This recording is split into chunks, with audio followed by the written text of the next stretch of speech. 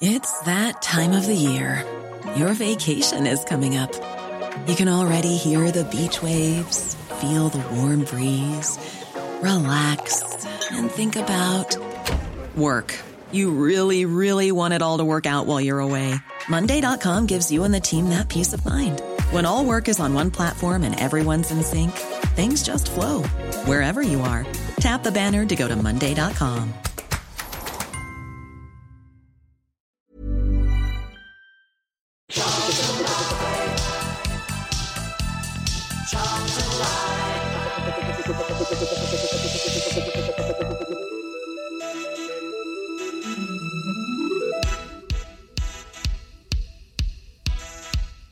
So hello and welcome back to Charlton Live. Happy New Year. This is our first show of 2023 and it is the big match preview. My name is Louis Mendes, and joining me on this week's show as we'll try and catch up with everything that's happened over the Christmas break and of course look ahead to Saturday's home game with Lincoln. First up is the Welshie Wallin. How's it going, Mr. Tom Wallin? Yeah, all good. Happy New Year. Happy New Year to you. Did you have a good break? Yeah, I only had to watch Charlton once, I think, over that time, so that wasn't too bad. I'll take that. Yeah. Wasn't the Portsmouth game, sadly, but a little draw on Boxing Day, which, better than a loss. Another point on the board, wasn't it? Yeah. Yeah, exactly. Exactly. Well, also joining us to discuss all those things is Mr. Nathan Muller, the man who coined the phrase "another point on the board." We didn't really. I mean, that's been about for donkey's years, really, hasn't it, Nathan? Well, just like me, I suppose. But yeah, you weren't supposed to laugh at me. It's another point on the board, as I say. It's nice to win. I chose to go to another game, which was rubbish, but Charlton won, which is a good thing. But yeah, it feels like it's been ages. But yeah, as Tom said, Happy New Year to you and Tom and everyone listening. Oh yeah, I can feel the enthusiasm as we enter this new year to watch more Charlton Athletic Football Club. Hey, look, there's plenty to look forward to. We've got the Man United game is just a few days away. We've got that home clash with Lincoln coming up as well. The transfer window's open, potentially new owners to talk about. Yeah, all sorts of stuff to try and get our head around, and we will do that on this week's show. We'll chat about, like I say, what's happened over the last few weeks. Try and get our head around what we know and more so what we don't know at this moment in time. We're going to hear, of course, from the new boss, Dean Holden. I've spoken to him a couple of times now after games. We'll have a little chat about some of the games that we have missed over the last few weeks. We will concentrate in particular on our last outing, that win at Portsmouth back on New Year's Day. We've got the goals from that and the post-match interviews with Holden and with the new skipper and George Dobson, of course. We've got Lois Roach from the women's team. We're going to hear from Conor McGrandles as well, who I'm sure you probably forgot plays for us, but he does. He turned out for the under-21s today, so a little update on him and his fitness. And as I said, we'll look ahead to the game with the Imps coming up this Saturday as the Addicts go in search of back-to-back wins for the first time since October as well. So, I mean, first of all then, so it's been a couple of weeks since we were last on. The last time we did sort of an emergency show and, we did a Twitter space, wasn't it, for the EFL quarter-final draw where we found out we're going to be playing Man United, which was a real fillip for everyone who's been watching quite a lot of dross so far this season. Something really to look forward to. So in that time, I think Dean Holden had just come in just before then, hadn't he? So we knew that Dean was about. We haven't really delved into his appointment. There's also all this confusion about potential takeover investment. Who knows what you want to call it going on in the background, Tom. None of us on here are going to claim to have the inside track on what's going on. We've heard from Richard Corley, Rick Everett, people like that, trying to sort of piece together what we think might be happening. We got the photo that I tweeted at Fratton Park on New Year's Day of Charlie Methven in the crowd, the former executive director at Sunderland, star of Sunderland till I die. The story seems to be now that he is... him and his, I don't know what you'd call it, consortium in some sort of period of exclusivity with Thomas Sandgaard over a sale of the club. That was the latest reported by Rick Everett. Simon Lenegan, a name that was linked with that group, a former Oxford director. I think his dad was a former owner at the U's. He was at the Kassam Stadium. Although we didn't get a picture of... Well, we did have a picture of him there, but it seemed fairly pointless linking him to Charlton when he was just at the Kassam Stadium, because the outball there would be, he's an Oxford fan. So we will go for the fact that he was also at Fratton Park, so we got his photo. I mean, even Stuart Donald, or Donald Stewart, whatever his name is, the former Sunderland bloke, was, I believe, certainly at the Oxford game. I've seen suggestions he was at both games as well. So that seems to be where we are. Charlie Methven trying to get some sort of consortium together to put money into the club, probably to buy it off Thomas Sandgaard, possibly to keep Thomas in the background. I mean, it's really confusing, Tom. We've been through this time and time again. I don't know anyone who's really coming into this with expectations that these are going to be the people to turn the club around and fire us back to the promised land. It's it's confusing. I don't know what you've made of the whole thing over the last few weeks, Tom. Yeah, equally confusing and concerning as well. And I'm not going to try and speculate, because that's all I'd be doing. People like Rich and Rick know far more than me, I suspect. And I think when I kind of think about it, there's a few strands going on here. Firstly, I support Charlton because I like football, not because I care about any of this ownership stuff. And the fact that we've spent, probably in my time on Charlton Live, talking almost as much about ownership as the football says a lot about the state of this club over the past 5 or 6 years. I think in terms of what is going on, as I say, I don't know enough to say, but I think there are things that all of us probably agree on, which is there is a risk that this could disrupt any business in January. It looks like they were trying to get stuff done so that we can bring bodies in. And I think the thing we can all agree on is we need a successful January, whatever that looks like and whoever is in charge. So I think that's point one. I think point two is that Thomas clearly has lost interest, hunger, desire, whatever it is, in putting money into Charlton. Now, we know he was making a loss, and from a business perspective, it's probably reasonable that he doesn't want to make a loss anymore, but we've discussed the break-even model, and ultimately, if we're going to make any progress as a football club, that isn't going to work. So that's point two.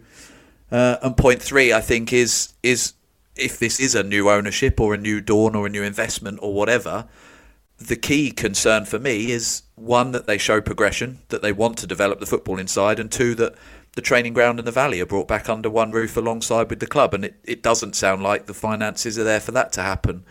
And if that's the case, then as you've just said, I don't really see how this change of ownership makes any difference. As you say, we all know enough about Charlie from the Sunderland Till I Die. Obviously, that's made out as an entertainment show, so there's going to be elements of that you take with a pinch of salt, but you read enough and you hear enough about Sunderland fans about his time there that's slightly concerning as well. And then if he is representing a consortium, who are they and do we know enough about them? So the mystery around it makes me uncomfortable as well. So yeah, a very unsettling time off the pitch, but nothing that we're not used to as fans. And as I say, ultimately, I think everybody who is on this show and listens to this show and supports the club wants a successful football team and doesn't really care how that gets done. And all of this circus around it, sadly, is once again drawing focus from the team, which is a shame. But as I say, I don't know enough about it to expound on that, but that's kind of my feeling about the situation going on at the moment. It will be interesting, as Tom says there. I mean, there's loads of little things we can try and discuss on this, because I don't really know anything about how they plan to make this work. But if these four people who've been brought in, obviously the new manager Dean Holdham, we've got the finance guy who there's all sorts of ties between him and Charlie Methven before they've even started this company now, and there's a lot of confusion about what his role will actually turn out to be. You've got Jim Rodwell also at Sunderland as part of the senior management team there.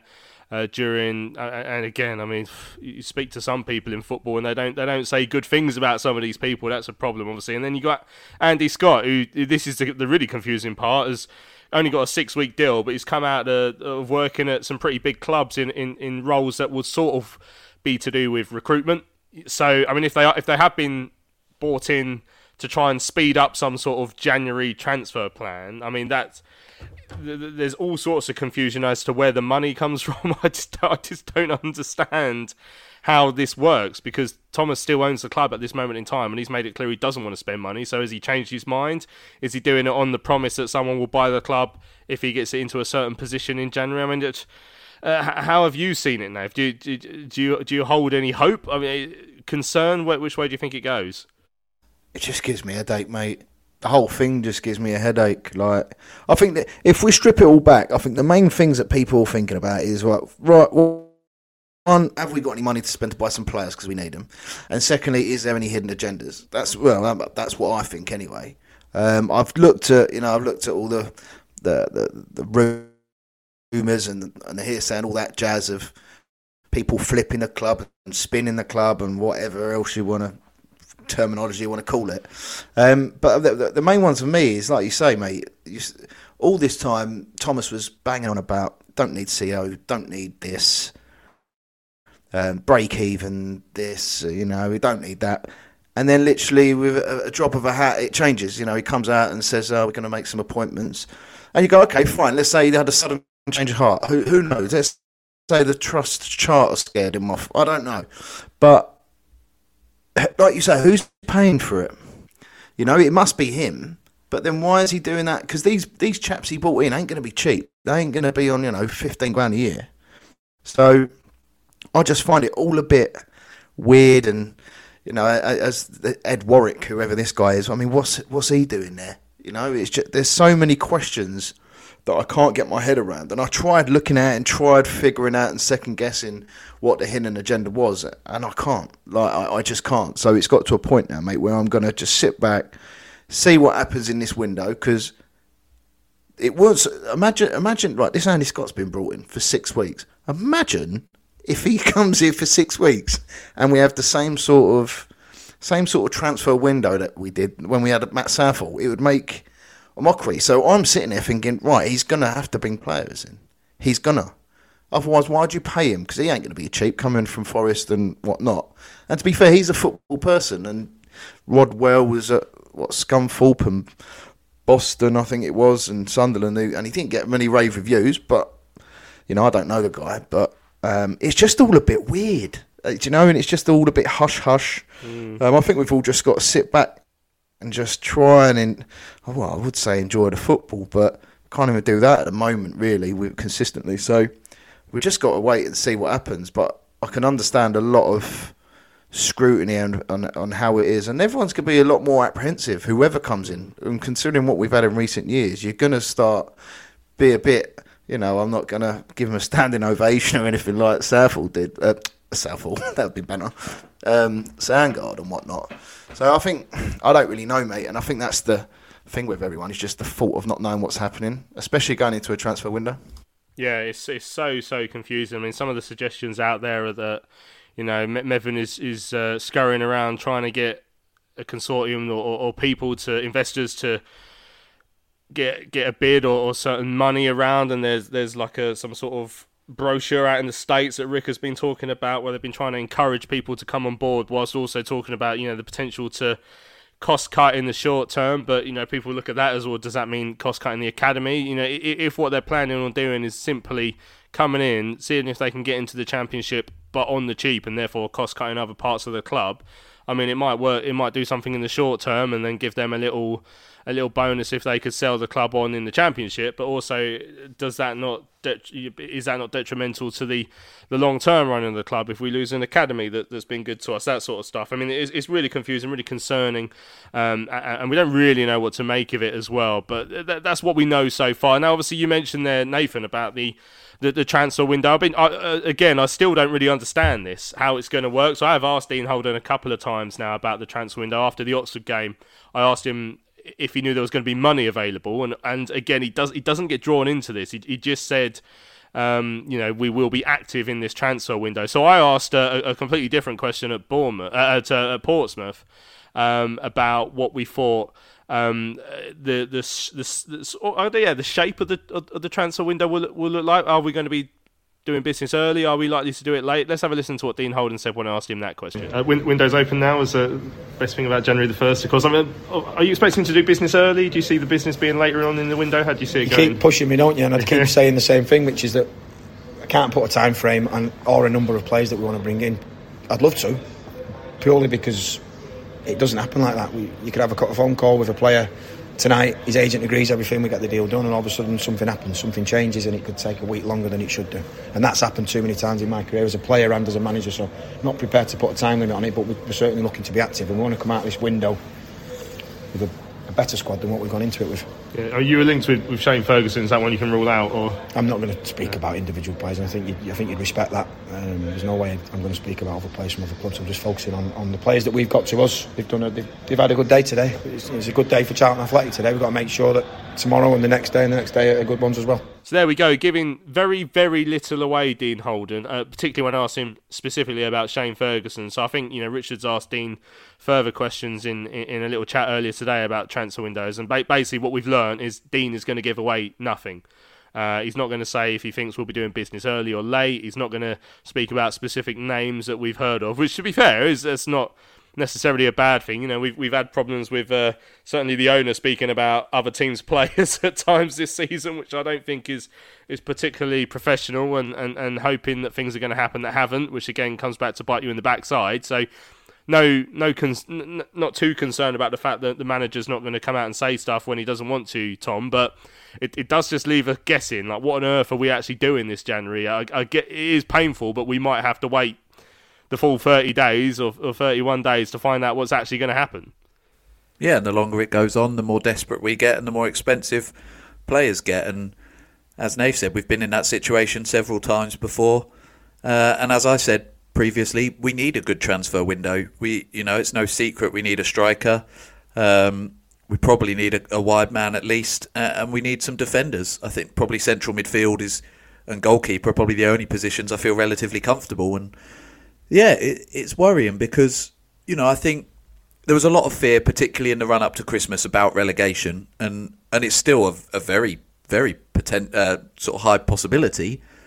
But I do feel like the performances against maybe less so Oxford, but Peterborough and Portsmouth showed that we've got the ability to get out of that. But at the same time, I don't think that was ever in question, that we had the ability. It's the desire and it's the attitude that seems to be lacking at times. So look, Dean's a good manager from the little I know about him. There are some good players in that squad, but ultimately it needs strengthening, and it needs more strength in depth for us to steer away from that relegation zone. And sadly, the reality is solidify ourselves in League One for yet another season, and that's probably all we can hope for.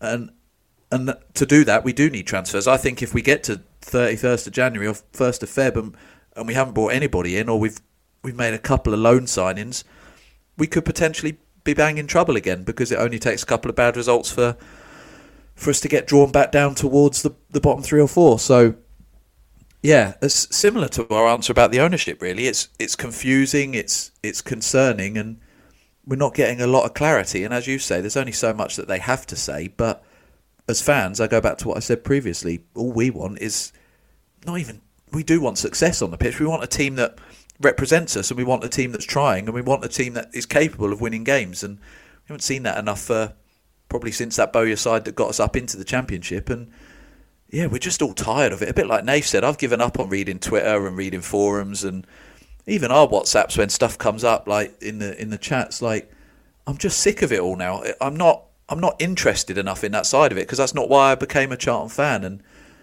when it happens every now and again, it's all right. But when every single week of your life as a Charlton fan, you're dealing with something in the ownership, like it's just exhausting, and it's not fair on us. And yeah, like I say, this January's huge, and we need to get it right.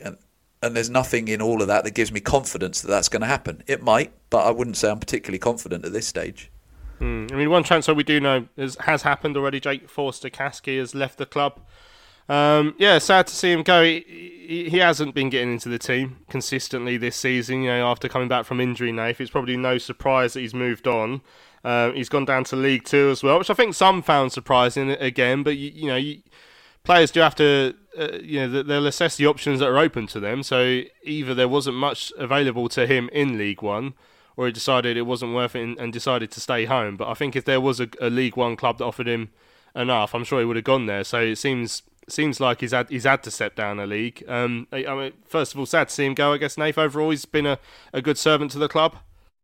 Yeah, of course he has. I've always said that I like Jake. I like him as a player, and obviously when we've spoken to him at Player of the Year and stuff, he seems like a nice chap. And for League One, he's in my opinion, he's not a League Two player. But as you say, if there were any rumours, or if there was any interest rather, in Jake from League One clubs, it probably would have been a bit samey. Whereas, he's come back from his injury, he needs minutes. And League One clubs are probably saying to him, you'll be in and around the squad, you'll get some minutes here and there.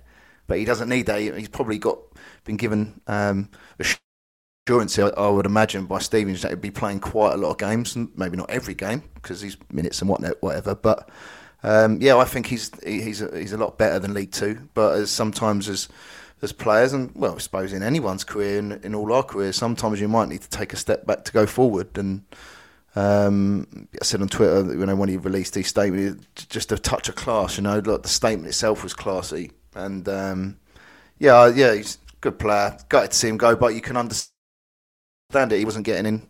There've probably been some games this year I thought he could have done a job, especially early on when Fraser was working through his fitness and stuff like that. He's done a lot more than McGrandles, hasn't he? So, but yeah, disappointed to see him go. We've got an exclusive interview with him coming up. I mean, I just thought that. But no, listen, I'm glad to see him go, but because he's a nice chap, but it's football, and just wish him well in his next step, and hopefully we'll see him soon. Yeah, hopefully. Right, one massive thing to look forward to, of course, is the fact that we're heading up to Manchester United in the quarter-finals of the EFL Cup on Tuesday evening. Now, the tickets have been flying out the door, so we've done 7,000 already, and there was another 2,000 or so. 7,400 have gone. Another 2,000 or so that went on sale today, 2 o'clock on the Thursday. I don't think they've sold out as of yet at sort of 6 o'clock on Thursday evening, but I haven't seen a message to suggest they have. But I'm sure they'll be pretty close by the time that you hear this pod. The excitement, I mean, it has taken over the last couple of days, Tom, which is actually not. Again, it's been nice. This whole cup run has been a nice distraction all season. But a game like this generally feels like a once every 10, 20 years sort of outcome for us now. Like I've never seen us play Man United away. I never managed to get up there during the Premier League days. Obviously, I saw them at home all the time. But this is, whatever happens, this has got all the makings of a special night. And I just cannot wait to be up there in amongst nearly 9,000 Charlton fans or over 9,000 Charlton fans who would have made the trip up on a Tuesday evening. It's going to be absolutely incredible. Yeah, I never saw them at all. I've never seen Man United play Charlton. So, yeah, for me again, just a special evening. And I saw someone after the Oxford game say, is there ever a more irrelevant game than that Man United one? And obviously that was coming off the back of a tough defeat, and I understand why they said it. But for me, it's the total opposite. As I've said already on this show a couple of times, we're in football to go and watch our team play. And when you get the opportunity to see them play one of the biggest teams in the world, I'm not going to say best at the moment, but certainly one of the biggest, and certainly significantly better than us on paper, then yeah, it's such an exciting opportunity. And I remember when we were in League One and we took 7,000 to Fulham, who I think were a Premier League club at the time, but obviously nowhere near the stature of Man United, and obviously still in the capital. And the noise we generated that day and the atmosphere, even though we got battered, was incredible. And yeah, there's going to be so many people going up there for the first time, or for the first time in a long time, and it's just a fantastic opportunity for us all, and give us all a lift. We're not going there expecting to win, so it's a bit of a free hit. It's an opportunity for those players as well. It's an opportunity for us to experience, the Theatre of Dreams, and to see us play there. And it's what this season's all about. And like I say, at the moment in the league, we're basically playing for survival or for mid-table obscurity. So to have a day like this, at least at the end of the season when we're doing our wrap-up show, there'll be 9,000 of us who can say we were at Old Trafford, and it's just a brilliant opportunity to do that. I wish we were doing better in the league. I wish we were pushing for the top two, and we could be sitting here saying, do you know what, this is inconvenient, and maybe how do we play this? But you know what, that's where we are in the league, so why not just go up there, give it a go? And the team's going to be backed by a lot of Charlton fans, which is going to be just exciting to see. Yeah, it's going to be really special. Of course, now with the postal strikes and all sorts, and the sort of the short notice of the tickets coming out and being sold, and that the club are really eager to get as many people down who have to collect it as possible on the Friday. So if you can, say if you've collected, if you're one of the initial 7,403 tickets allocation, you can collect from the Valley on Friday from the ticket office between 11 and 5, or on Saturday for the Lincoln game between 10:30 in the morning and 2:30, before kick-off, and then 5 until 6 after the game. And also on Monday, again, between 11 and 5. On the Monday, it's back at the West Stand ticket office. Now, on the Saturday, there's going to be mobile units in the car park at the Valley as well. So you see those. So that's if you're one of the extra 2,000. So if you bought your ticket either Thursday or onwards, then you can collect on the Saturday, only after the game, between 5 and 6, or on the Monday, between 11 and 5 as well. So I think the club are eager to get as many people down there as possible on the Friday, just because it's going to be chaos, as I'm sure you can imagine, on the Saturday, possibly the Monday as well, because that'll be the last chance. If you've asked for tickets to be posted out, you can, if you don't receive them, you can email the club, tickets@cfc.co.uk, with the subject line "Urgent Duplicate Man United Tickets Required," and put your booking reference and your fan ID in the email as well. If you're going to collect, you need that booking reference with you, which is on your email apparently. So yeah, just make sure you look at the club website for all this information. But like I say, the club are really eager for as many people as possible to collect outside of the Saturday, so preferably the Friday. That's what you're doing, Nathan, innit? Because you don't want to take any chances with this, because you don't want it to be chaotic, and you don't want to miss out on the ticket you bought. No, I'm literally taking my tent and sleeping bag after we finish this pod to sleep outside the Valley. So if anyone's got any Bovril or anything like that, but no, I'm going tomorrow. I don't actually know what time. I'm undecided where I'm going to make. I might just leave around lunchtime. But yeah, give it. I mean, I'm looking at my email now, and I'm pretty sure you've got. Yes, looks like a transaction ID. I think that's what they're asking. But yeah, it'll all be on the email anyway. But yeah, because I think Saturday's going to be pretty hectic, especially with the train strikes and whatnot. So yeah, no, it's going to be exciting. Yeah, I mean, as long as I'm going to expect a similar game to the Brighton, we're probably going to give up possession, understandably. We're not going to pass Man United off the pitch. And hopefully we can get a nice little set piece, or even go to penalties, although I don't know if I could do penalties again, to be honest. It turns out we're really good at penalties, so I'll just leave it till then. I'll just sit 12 men behind the ball, chuck someone else on as well, sit back there for 90 minutes, all of them lined up on the goal line. And then at full time, just win the penalty shootout into the semi-finals for the first time ever. Right, we'll have a quick chat at some of the games we've missed over this Christmas break. I mean, we should probably sort of glaze over the fact that the Peterborough game on Boxing Day was a bit dull. Was it 1-1 draw? Yeah, I honestly can't be bothered to talk about that. The Oxford game was a real eye-opener because we were dreadful, particularly in the first half, came back into it. That left me a little bit concerned. Then we got into the Portsmouth game, and we'll hear the goals in a few seconds, Tom. But that's just given us some hope that sometimes we can play all right. Yeah, the only problem being that we always beat them there, don't we? So, yeah, it's frustrating that, I mean, obviously it's delighting it's happened again, but how much do you read into it, given that we seem to beat them every single time? But, yeah, and that's what I said a little bit earlier, you know, like, we've been on a bad run of form, and you know, we were talking on this show a lot in December about the potential relegation. And as I say, that hasn't gone away, but I think that performance has shown that what we're capable of. And Dean's now had a couple of games to get his feet under the desk. I don't know if that's the phrase as a manager. Get his feet in the dugout, maybe. And yeah, we're starting to see a slight difference. And we did start to see it at the Peterborough game. As you say, it was a little bit dull, but there seems to be a bit more of a direct nature to the way we're playing football. Obviously, Miles is back, and I think provided we can keep hold of him through January, then I think that's obviously a huge asset and an advantage to us. So yeah, a lot better. He obviously reverted from the weird Oxford lineup and got the likes of Jez and Corey back in the side, and that had an impact as well. We'd been talking, I don't know if it was on the little pod that you did or the quiz that you did before Christmas about Fraser and his end product, and obviously he was back on the score sheet. So yeah, lots and lots of positives. But having said that, it's only one game, and we need to back that up now. You know, Man United game obviously is going to be no problem for us, but you know, we've got Lincoln, we've got Barnsley, we've got Bolton and Peterborough, I think. So a busy January. And we're going to need to back that up with more wins now. But yeah, delighted that we've started the year off on a positive, and hopefully Dean can. I think he was pleased that he's going to get his first full week this week with the team. So hopefully we can carry that momentum into the Lincoln game this weekend. Yeah, certainly hoping for that. Well, let's have a listen then back to the goals from Fratton Park on New Year's Day. Your commentators on Charlton TV were Terry Smith and Greg Starr. Still 0-0 here at Fratton Park. Dobson wins the ball back for Charlton. Rak-Sakyi down the line, inside to Leaburn, out to the right to Rak-Sakyi, into Perrentier. Rak-Sakyi still, can he finish? He can! Lovely finish, Jazran Rak-Sakyi, and after 22 minutes, Charlton have the lead. Well, that's just greed. That's just greed, Greg Stubley. He's only been on comms for about 20 seconds and he's got a goal already, the first one of 2023. And it was won by Dobson in the midfield area. Ball forward to Leaburn, who spotted Rak-Sakyi to his right-hand side.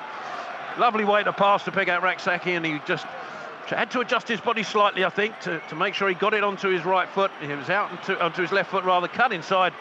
And lovely curled shot past Griffiths to give Charlton the lead. Taken by Curtis. Swings it in towards the far post. Raggett gets something on it. Ball comes down. It's a shot and it's an equaliser. Charlton again conceding from a set piece. All their hard work in the first half been undone. Ogilvie it was, stretching his right foot to convert just before half time. Portsmouth have an equaliser. Yeah, we deal with the first one. Ball dropped to Ogilvie, very kindly, you have to say, but nobody near him and nobody close enough at least.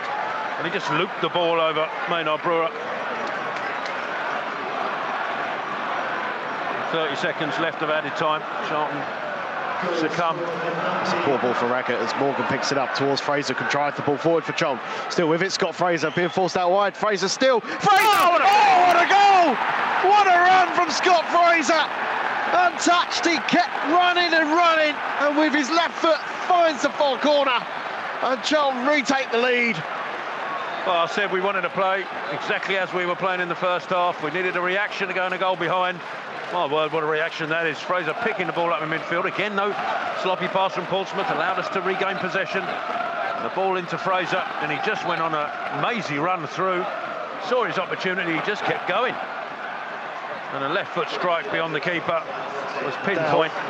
And Portsmouth will have it with Morrell down the line to Hackett with the cross towards the near post, and Ness has to be alert to clear it away. It's an awkward bouncing ball that Pack doesn't look comfortable with. Morgan touched it past him. He's had the booking already. He's off. And this could be another red card for Marlon Pack against Charlton, and it is. Would you believe it? He was sent off in the Valley earlier this season, and now Marlon Pack will receive his marching orders again. 2 yellow cards. Portsmouth 1, Charlton 2. Taylor heads it away and he's found Stockley. Goes for the return, Blackett-Taylor on the left-hand side. Running into the Portsmouth corner, up against Mingy. Lovely ball into the box, finds Payne. Payne, reverse little ball back. Can he finish? Dobson does it! It's an own goal! Off of Dale! Dobson with the shot, saved by the keeper. And it comes back off the keeper, hits Dale, who could do nothing about it. And the Addicts are now 3-1 up, and surely have put this game to bed. Well, that seals it, Tell. A scrappy way to do it, but Charlton won't care. Really intelligent. Again, it's Lucas Ness. How many times has he cleared the ball for Charlton today? Little header from Blackett-Taylor. Stockley gives it back to Blackett-Taylor, who does exactly the right thing. He carries the ball. Portsmouth don't get enough bodies back, and there's a lovely little ball inside to Payne. He has the awareness that Dobson's behind him. He should score, but he won't care because the deflection comes back off Dale, and it goes in and gives Charlton surely all 3 points. Perfect way to start the new year. There we go, lovely stuff. So Jez put us 1-0 up inside the first half. Ogilvie got one back for Portsmouth on a stroke of half-time, which was frustrating because we'd been really good in that first half, but a superb goal at the start of the second period from Fraser, and then all finished off with Owen Dale's own goal after Marlon Pack had been sent off for the second time this season against us, which was a bit weird. But no, I mean, performances like that, Nathan, are so frustrating because, again, it's the same as the Brighton performance where we defended really well. We gave up a few chances at Portsmouth, but not too many. I think Ash made a couple of decent saves, but we had chances to go further ahead in the first half, and we were dominant throughout, really, I think it's fair to say. So you sort of you couple the feeling of being pleased that we played that well with the slight frustration, and when I say slight, I mean massive frustration, that we don't do that every week. Like, we are so inconsistent. In fact, we're not inconsistent. We tend to be consistently bad, and then every now and then we pop up with a nice little performance like that. That's what I can't get my head around with this Charlton side this season. Yeah, there's been a couple of, like you say, there's been a couple of performances. Plymouth sticks out, and obviously Pompey, and even the Brighton game. I know we didn't have a lot of the ball, but just the concentration levels, like you say, it's just it's so frustrating because you know on their day what the team can do if everyone's sort of a 7 or 8 out of 10, you know, and it all clicks together. So for me, it just backs up the point that it's all mentality. It's all in our heads, really, because, as you say, that when Ogilvy scored at half-time, if that was mid-second half, they would have won. Portsmouth would have won that game. 100, I would have no doubt about it, because we just crumble usually. When, you know, if we go 1-0 down or 2-1 down, we crumble, and then the game gets away from us. So for me, it's a mentality thing. I don't how you rectify it. You know, you can say it's confidence, but how do you then just pull out a result like you did against Portsmouth? Because I wasn't expecting anything after watching what was served up against Oxford, put it that way. But yeah, it's so frustrating because you know they can do it. But too many times this season we've had players that have been, you know, who have performed under their standard or standard that they've set themselves, and you can't win a lot of games when you've got one or two having good games, i.e. George Dobson, you know, and Fraser. You know, they can't do it all on their own. So it's a mentality thing. It must be. Yeah, it's so confusing. I'm glad you mentioned Fraser. Actually, as Tom said, I like Scott Fraser, but I think he found another level on Saturday where he's playing higher up the pitch. You know, his goals and assist return it hasn't been outstanding this season. It's been okay. But I feel like we can get more from the sort of player he is. He's had bigger seasons with Milton Keynes, for example.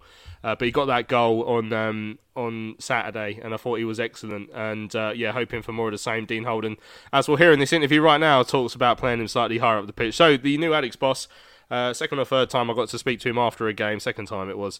And this is what he made of the it was the third time because he was the boss against Peterborough. This is what he made of the win down at Portsmouth. It was needed, Louis. It really was. The players were made well aware of that going into this game. We've given them a lot of information in the last couple of days. We've not really been able to train, but you know, we've given them a lot and they've took it on board. Thought without the ball we were excellent in terms of our distances. We were compact. We regained the ball in the first half, double figures I would say, and obviously scored a brilliant goal for Jez Rak-Sakyi. That's as good a goal as you'll see, and Scotty Fraser, to be fair, 2 brilliant goals. To concede when we did was really disappointing. Always on the stroke of half time, you know, this place would have probably turned a little bit in terms of the support, and we gave them a lift. But at the set to the players at the same time, it probably allowed us to reset as well.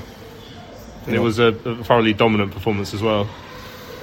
Yeah, I would say so. Yeah, and there was different things in the game. First of all, we had to come out and we had to really scrap and fight early in the game. That's what you have to do in every game. You have to earn the right. Again, the players did that, and then that allowed us then to play our game. We passed the ball so much better today, and as poor as we've been without the ball in the last few games, or certainly at Oxford in that first half, we've not been great with the ball either. So we needed to show some belief and get back to being the team that we can be. So I thought we had real control with the ball at our feet. We had a threat obviously on the wide areas, and again, Scotty Fraser scores a second. Now his free kick's not gone in off the keeper, I'm not so sure. And then we get maybe a bit of a lucky third. But is it lucky? Well, George Dobson times his run to perfection. And again, it's the way it goes in is a little bit lucky. And then we managed to see the game out. So it gives everybody real confidence, belief, and a real bit of momentum with our supporters. They needed to see that, you know, irrespective of the result. The result's most important at the moment in terms of where we are in the league. But the fans driving down here today needed to see that type of performance. And a great moment at the end when we could all get together and celebrate it. Yeah, and then you made 7 changes from the game against Oxford. Obviously, the side needed a shake-up, but the players that were brought in gave you the reaction you were hoping for. Yeah, and I don't want to be doing that every game. Of course, a couple of them were forced in terms of 2 games in just over a couple of days, really. So not much recovery. But it's not something I want to be doing game to game, really. But it was needed, and you're right. The players, we got a real reaction from them. I thought Scott was really good today. Scott Fraser obviously got his goal, and unlucky with the free kick, as you said.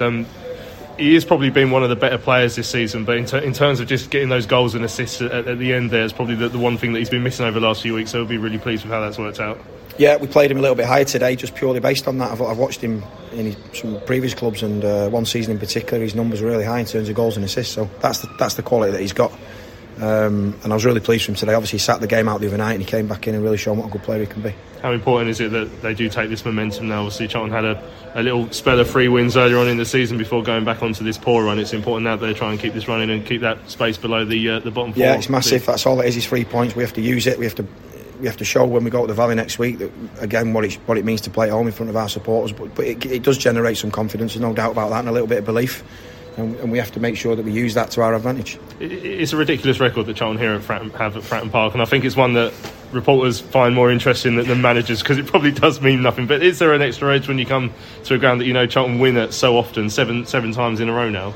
You know what? Probably more for the supporters. They're coming down here. Even don't get me wrong. There's probably quite a few of them coming down here thinking what we're going to see today on the back of the first half at Oxford. That's just normal as a fan. But there will be plenty of talk subconsciously around, well, we've got a great record here, and belief.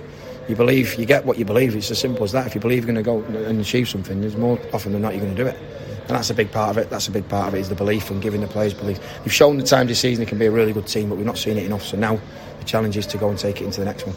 House Cherksey was due to be on the bench, and then he pulled up. You said he had a shot and tweaked something, or he just felt something. I don't know what particular time. I just got told by the physio literally 5 minutes before the end of the warm-up that we needed to make a change. So Daniel Carney was prepped and ready.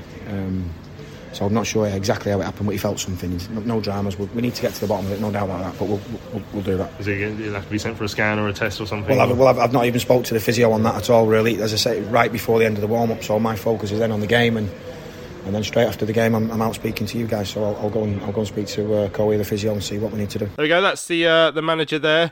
A bit straight talking, no nonsense. Northerner, proper accent straight out of Coronation Street, Tom, as well. So. I mean, what have you made of him as a manager over the opening couple of weeks? Yeah, from what I've heard, I like it. I made no secret of the fact I was disappointed Garner left, and I felt like he needed more time to do what he was trying to do. But Holden came in, and as I said, I didn't know a huge amount about him as a manager, but in the time that he has been here, and from what I've heard him say, he knows what he wants from this side. He knows what the side are capable of, and yeah, as I say, he's already started to implement a slightly different style of play with that more direct, particularly, as I say, in that Peterborough game, sort of going for balls over the top into the corners, which is something that we'd been exposed to and conceded goals from in Garner's era. So, yeah, very early days, but it's encouraging. And as I say, he has probably had his first full week with the side this week, so it'll be interesting over the next couple of weeks to see exactly what that style looks like, who his kind of favoured players are. We obviously know the news about Jayden Stockley losing the captaincy and Dobson taking it, and as I say, Miles coming back now and hopefully playing a few games. So we're going to start to see exactly what his side looks like, and if he can bring in a couple in January as well, then obviously that bodes well. But yeah, it's very early days, but from what I have heard, I think it's a good appointment, hopefully, and one that can steer us away from the bottom half of the league. Well, we will see. Well, as mentioned there by Tom, Jayden Stockley stripped of the captaincy by Dean Holden, one of the first decisions he made since coming in as Addicks boss. He's given that, of course, to George Dobson, a very popular choice amongst the supporters since we published that news in between Christmas and New Year. We spoke to George after the game down at Pompey as well, and the new club captain admitted it was a result that the side very much needed. Yeah, definitely. I thought to a man we were outstanding today. Obviously after the game the other day, which was such a disappointment, to come to a full Fratton Park and put in a performance like that, I think is something that the whole club needed. But we've just got to make sure that we now build on it. Obviously, it's a great performance and a great result, but if you don't back it up and start doing it consistently, it puts it all a bit into like a perspective where it doesn't matter. So no, we're going to stay grounded and make sure that this becomes more of a regular thing. And as you said, we needed a performance. We got it. How important is that? Not just for the squad as well as the crowd, as well as the club, for the squad itself to put in a performance like that and get the victory. Yeah, definitely. Obviously, a lot of players have been used over the last 3 games. Obviously, the gaffer's just come in and he's obviously trying to implement his ideas and hasn't had much time to do it. So it's been tough for everyone. Obviously, changing manager, and then you're getting used to the ideas, as I said. But I thought we set out our game plan and executed it perfectly, and we basically did what Oxford done to us the other night, really, and that's what we were saying in our pre-match in our pre-match talk. So brilliant performance, and I'm proud of all the boys. The support was excellent today behind the goal, like really spurred us on and stayed with us. Obviously it's been such a tough period for everyone at the club, and obviously the supporters could have easily not stuck with us today. So as a club, we're thankful for that as players, and yeah, we're delighted to send them home happy. Well, Portsmouth in a similar vein of form as us in the last few games. Important to get off to a quick start. We did that with a goal from Jezrek Saki. Had to concede just before half-time, so we needed to pick it up again. What was it in half-time to get back on track? Yeah, to be fair, we at half-time we were saying that after such a dominant first-half performance, we've just got to make sure that we don't let our heads drop and let this affect us, because probably in the past we've been guilty of when things go against us, like a sloppy goal like that, we maybe then concede a second, or it affects our second half performance. But I thought we come out and started the same as we did in the first half, and that's the mentality we've got to have as a squad going forward, and yeah, that starts today. You mentioned the new gaffer coming in, made some changes, one of which is making you the captain. Captain's performance today almost capped off with the captain's goal. Yeah, it was a great one too, off the goalie onto their player. Yeah, I see what I was doing, but legs went like jelly, to be honest, at the end. But just delighted to see it go in, and yeah, the relief for everyone was massive. So yeah, it's a great building block, great way to start the new year, and yeah, long may it continue. And how do you feel taking the captain's armband? Huge honour, of course, but you seem to be revelling in the role. Yeah, it's the greatest honour I've had in my career so far. When the gaffer asked me to do it, I was honestly, really privileged and delighted to do it. And yeah, as I've always done for the club so far, I'll give everything in every performance. And I think that shows when I'm out on the pitch. I just give everything for the club, and I'll continue to do that. As you're saying, great win today, but we've got to back it up. We've got two home games and a small matter of a cup tie against Manchester United in between. Yeah, obviously, all focus on Lincoln. The United game's obviously going to be a wonderful game for everyone at the club, but we've got to make sure that we back it up with Lincoln and Barnsley, the two league games at home, and we've got to start turning Valley into a fortress again. So obviously performances like that will help, and it will obviously help bring more fans along. So we've got to continually do that in a consistent manner. Charlton's record here at Fratton Park is remarkable. We've won 10 out of 11 here. So, as players, are you aware of those sort of stats when you come into games like this? Yeah, to be fair, someone said earlier, I think, what is it, with won 7 in a row. 7 in a row, 10 out of 11. Yeah, 10 out of 11, yeah. 2 friendlies in that time as well. Especially coming to, obviously a full Fratton Park. It's such a brilliant place to play football. It's obviously such a hard place to come normally. So, that record is brilliant, and for some reason Charlton at Fratton Park just seems to work. Can we sort of use the Fratton Park crowd to our advantage? Because we've seen it at the Valley time enough that if the home fans can turn, it can make it a bit difficult. Is that the sort of thing you set out to aim for today? Yeah, of course. Obviously they've been on a tough run as late, and their results here haven't been brilliant, so we knew if we could get a first goal and frustrate the crowd and frustrate them, it would help us. Obviously conceding so late on before half-time was obviously disappointing, but I think it was the reality check we needed, that despite being in so much control, that they've still got the quality to get back in the game. And I thought we come out second half and were brilliant again, and to a man it was genuinely an outstanding performance. There we go, Nathan. Just briefly, I was disappointed for Jayden, but he hasn't had the best of seasons, if we're being honest. But I'm buzzing for George, because I think he has been a captain in waiting since arriving at the club, really. Yeah, disappointing in Jayden's perspective. I wasn't really disappointed, personally, in a selfish way. I think as a captain will be your first name on a team sheet, and as you rightly say, Jayden's not been in form, and in my opinion wouldn't be the first name on the team sheet. So for me, it's a good decision. I think George encapsulates everything that every Charlton fan wants to see. Leave everything on the pitch. He lifts the crowd, he lifts the players, and the younger players look at him and go, right, that's the level, that's the work rate I need to get in this team, and I think that's great. And Jayden did annoy me a little bit sometimes, because maybe it's frustration of his form and whatnot, but I always see him moaning at people, and maybe that works for some people, but for me, I think a captain should be, encouraging, but at the same time, give a bit of stick when it's due. But it just seemed like every game, and I think because he's out of form, he was and he wasn't getting everything his own way because he hasn't been scoring, he's constantly moaning. But I'm not saying that Jaden's a bad player overnight. It's not been his season by any stretch. But I'm happy with the decision, and I think most of Charlton fans are, to be honest. To be player of the year, he's going to be probably player of the year this year as well. I think it speaks volumes. Maybe. Right, let's have a quick break. When we come back, we're going to hear from Lois Roach and from Conor McGrandles. It's that time of the year. Your vacation is coming up.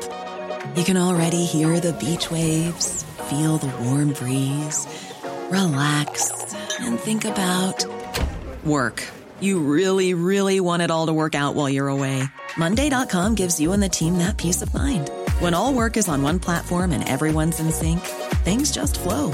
Wherever you are, tap the banner to go to Monday.com. Ever catch yourself eating the same flavorless dinner 3 days in a row? Dreaming of something better? Well, HelloFresh is your guilt-free dream come true, baby. It's me, Keke Palmer. Let's wake up those taste buds with hot, juicy pecan-crusted chicken or garlic butter shrimp scampi. Hello Fresh. Stop dreaming of all the delicious possibilities and dig in at HelloFresh.com. Let's get this dinner party started.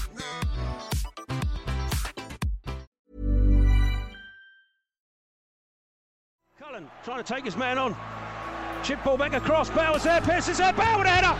And it's John. Oh, he scores! Oh, Patrick Barr! You absolute German beauty! Wow! Dreamland! Charlton have scored!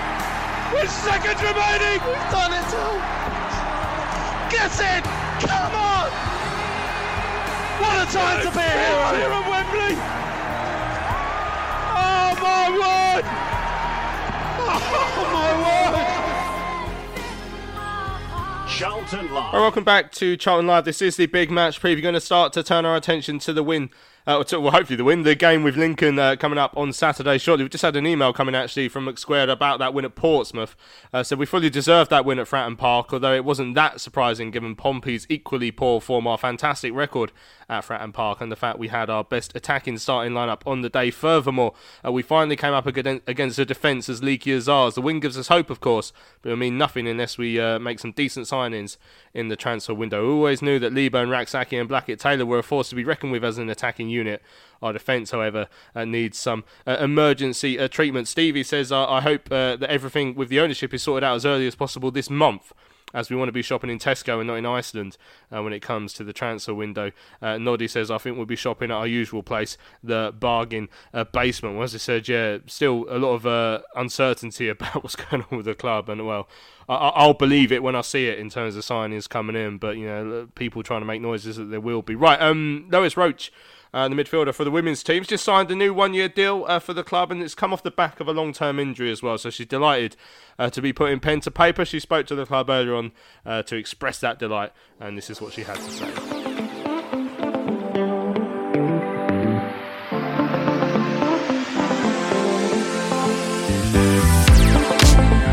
Really happy and grateful to be signing a new deal with the club, obviously coming off the back of a long-term injury. I kind of see it as a positive as well, like it was a good challenge for me, it gave me a reset, it gave me things to work on, like off the pitch and on the pitch, and yeah, it's been a good challenge, and I feel like it's gone, touch wood, relatively quite smooth, and I feel better, stronger, fitter from it, so yeah, I'm just ready to go now.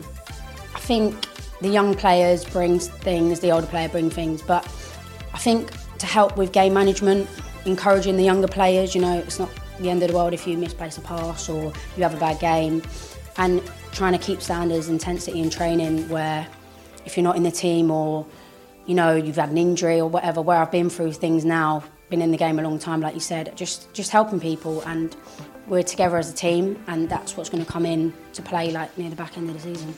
There you go, thanks to Lois. The women playing at home to Milton Keynes in the FA Cup on Sunday, so you could do a cup double sort of over those few days. FA Cup for the women's team on Sunday, and then the EFL Cup for the men's team on Tuesday. If you really want to make a long weekend of it, now a man who will be hoping to be involved sooner rather than later, but has been out for I think it was 9 weeks. We've been saying now, Conor McGrandles, the midfielder obviously signed from Saturday's opponents in Lincoln.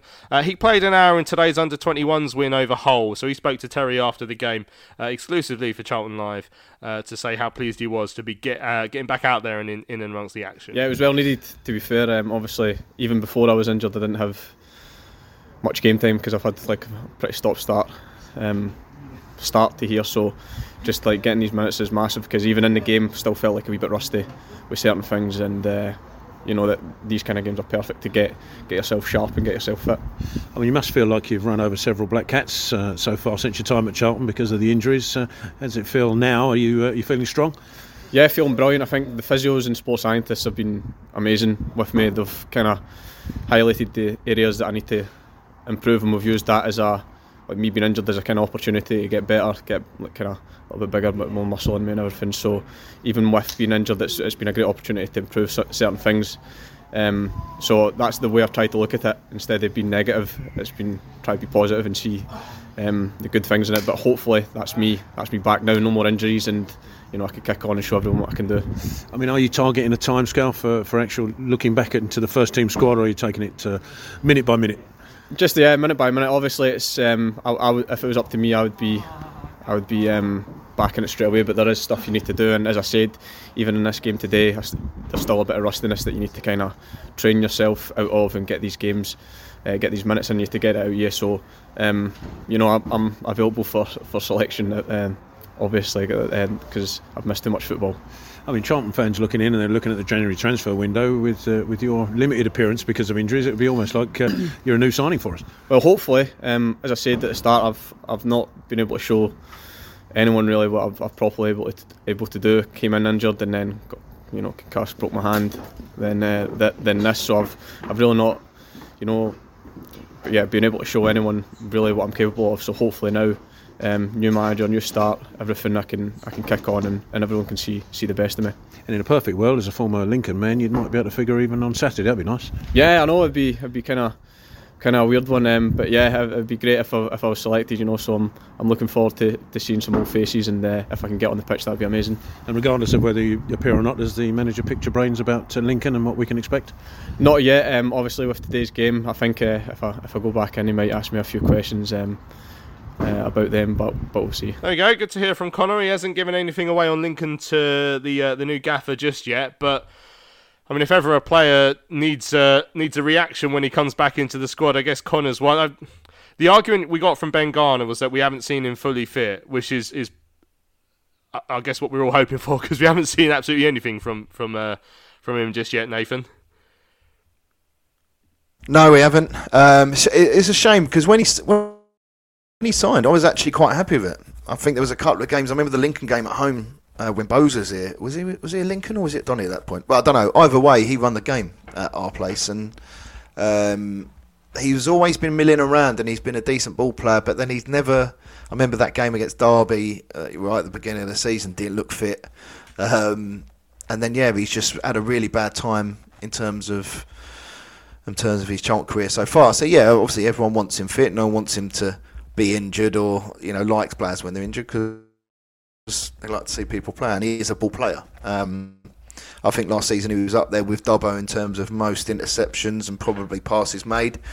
But he just needs to he had some minutes today, didn't he? So he just needs to get back on the bandwagon, get some minutes under his belt, and try and have a strong end to the season and try and contribute in some way. Because if you don't, then you're going to get replaced. That's the way of football. But I don't mind him as a player from what I've seen him, but I've only seen him a handful of times from opposition teams.